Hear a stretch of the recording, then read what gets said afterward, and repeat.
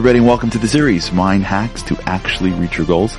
This series was designed to be about 8 to 10 minutes a day over the period of time, a few weeks, to literally go through what are the practical steps that we need to take our lives from where we are to where we gotta be. Thanks for joining us, and let's get started. Hey everybody, welcome back to Hacking Your Mind to Achieve Your Goals, episode 7. We're trying to get underneath how to build routines, and you do it by how to get to your identity. And this is so critical because we have to create a distinction between your brain, which is your habits, which you've built over time, the computer, and your essence, which is your soul, which is a source of infinite goodness that can always change and grow. And the more you're in touch with your soul, your essence, the more it drives your brain. The more you're not in touch with your soul, the more you're sort of bound only by this world and you don't think of more than what's in front of you, the more your brain just continues to play the same game that it's been playing your whole life. That's why nothing changes, because there's nothing deeper that you're relying on. You're just relying on the computer. The computer was yesterday's computer, but if you have no source that's stronger or deeper than the computer, you're just going to continue to play the same game using the same controls. So in order to really get to routines and rituals that'll change your life at a way that will actually change your life, you have to change your identity. And the way you change your identity is you tap into the essence of who you are, and you listen closely to what it is that source is telling you. It wants something. Your soul wants something.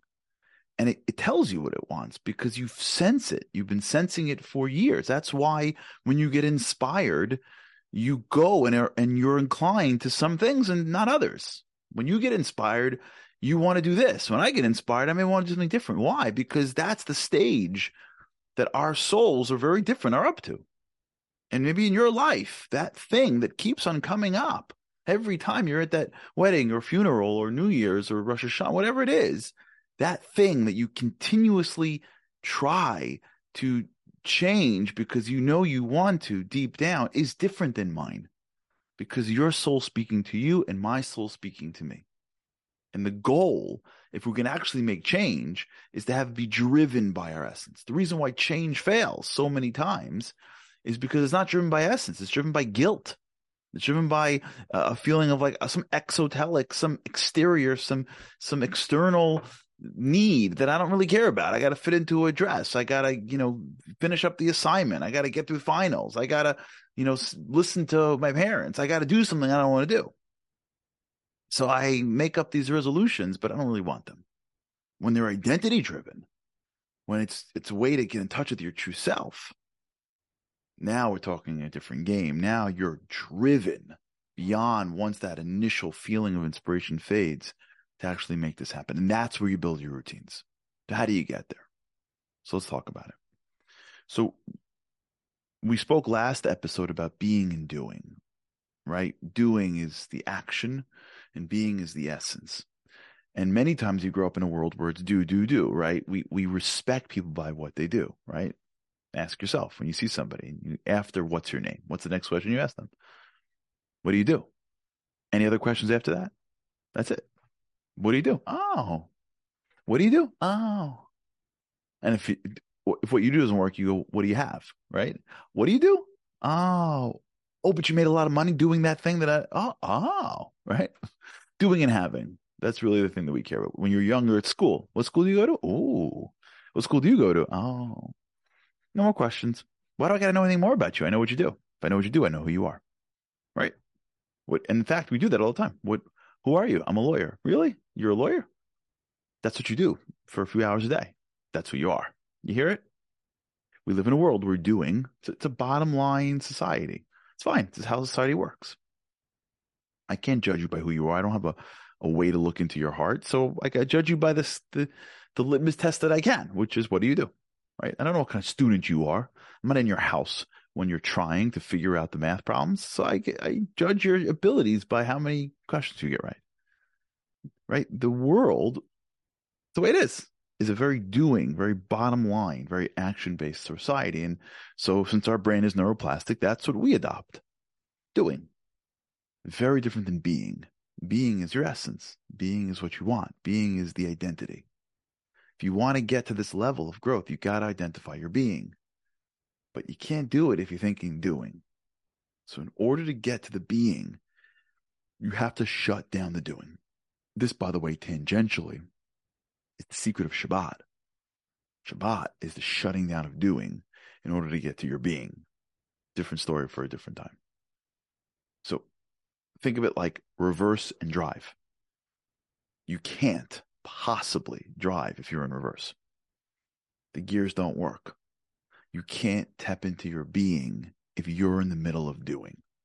So if you're wondering how come you're not more accessing your being, it could be because we never shut off doing. We go to bed on our phones, we wake up on our phones, and from the second our eyes open up until you go to bed, you're doing something. You can't stand online anymore without doing something. If you're not doing anything really, you're scrolling to do something really, really, really low level brain activity just to be doing something. You can't go anywhere.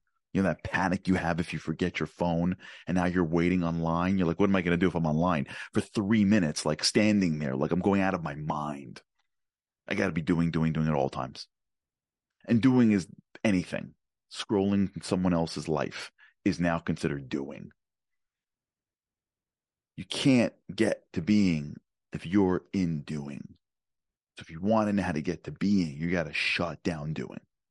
How do you do that? I'm going to give you 2 exercises.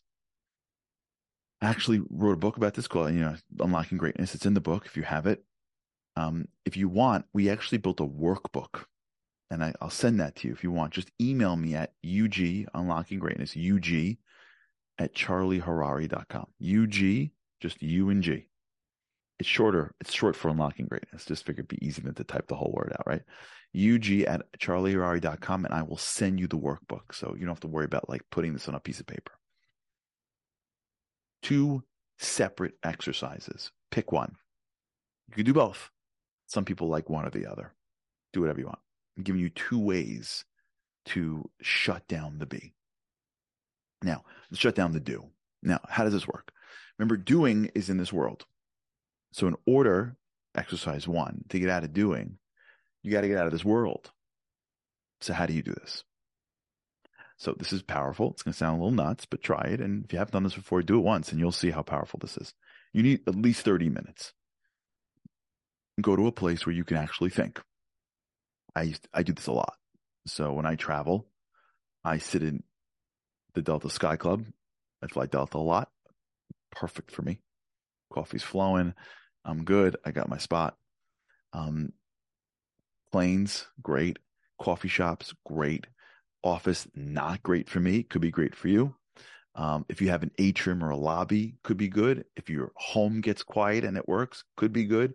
Everyone has their place. I actually spent some time going back and forth to Baltimore a couple of years ago. And so the Cella, New York to Baltimore, man, that was a dream. That's a great spot. Anywhere where you can get 30 minutes of uninterrupted time, and it's not in the place where you're typically working. It should be in a place where you don't spend most of your time. So if you're usually in your kitchen, it's not going to work. You got to be in a place where your brain has different environments around it. It can't be the usual, because then you're going to clean up and write your task list and get back to your life. It's got to be out of your life. 30 minutes. Exercise 1. It's called writing your eulogy. And I have the worksheet for you. Just email us, or you could do it yourself. And here's the basic of it, right? You sit down, take a deep breath, right? For sure, no phones. Like you shut the place down. You're alone. You got to disconnect for 30 minutes, period. Put 30 minutes on your clock and then put it away. And you say to yourself, picture your eulogy. Okay. You're watching from heaven down, and your family member, whoever it is that you think will give your eulogy, gets up, stands at the podium, and says, "We are saddened by the passing of our beloved X." Fill it in, whatever that is. Mom, dad, brother, sister. She lived an incredible life. And I want to share with you what I believe are the traits that exemplified their life the most, his or her life the most. He or she was, and list out the 5 things. What are the 5 things that you want your loved one to remember you for after you pass away? Your legacy. He was, with an example, he was blank. What? Kind, generous. I caught him once doing this, giving something to somebody quietly, whatever. When you are able to articulate, now you're not here anymore. There's no more doing. You're dead. You've passed 120 years, not anytime soon, right? Your whole life, your old life, the end of a long, happy, and healthy life. Now there's no more doing. There's no more competing. There's no more impressing anybody. It's over. Now it's just legacy. And you're watching. And the person who you care about stands up and says, this is the person that he or she represented to me. And you have to write at least 4 or 5 things down with examples if you can. Exercise 1. All right. We'll come back in the next episode. We'll do exercise 2. Thank you, everybody, for joining us in the series. I hope you enjoyed it. I hope it helped. I hope it really made a difference in your life. And for those that tagged us on social media and shared it, for those that left a podcast review, for those that shared it with your friends, shared it on your status, we appreciate it. It means a lot to us that you felt comfortable enough to share this with others of people that you care about. If you missed a day, make sure to check out the show notes for the link to the entire series. You can join us on the Unlocking Greatness Insider community by going to charlieharary.com/insiders. We look forward to hearing your feedback on Instagram and on Twitter and YouTube and WhatsApp and everything else. But really, really appreciate your time and attention and look forward to seeing you next time. Thanks again.